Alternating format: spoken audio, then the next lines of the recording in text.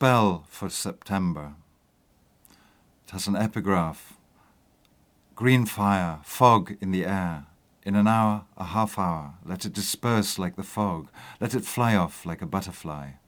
Tzotzil prayer to cure epilepsy. Let the hand open to the mirror world of dreams. Let the eye shut on the clenched bunch of nerves. Let the back unwind in lucid repose. Let the mouth widen under night's electric charge. Let the neck relax in the flower of sleep. Let the nostrils flare to the white scent of day. Let the leg stretch from the journey's magnetic force. Let the pubis ignite in the velvet embrace. Let the hip curve in the breeze's grace. Let the ear awaken at the ringing call. Let the hair spread from the skull's wall. Let the chest be lit within the splintered cry. Let the shoulder sleep before the falcon's flight.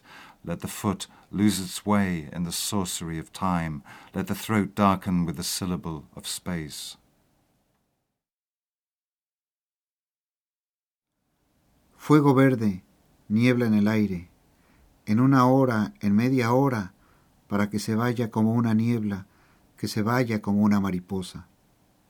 De un rezo tzotzil para curar la epilepsia. Conjuro desde septiembre.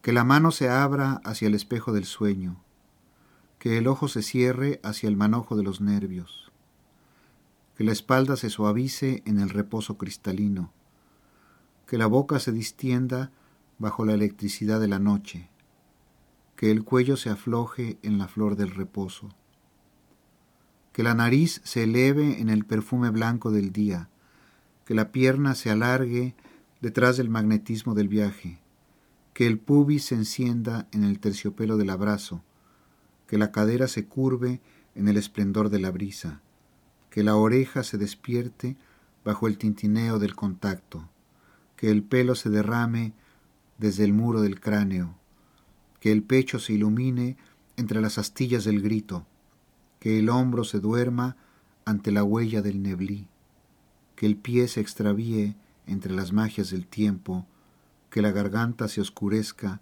con la sílaba del espacio.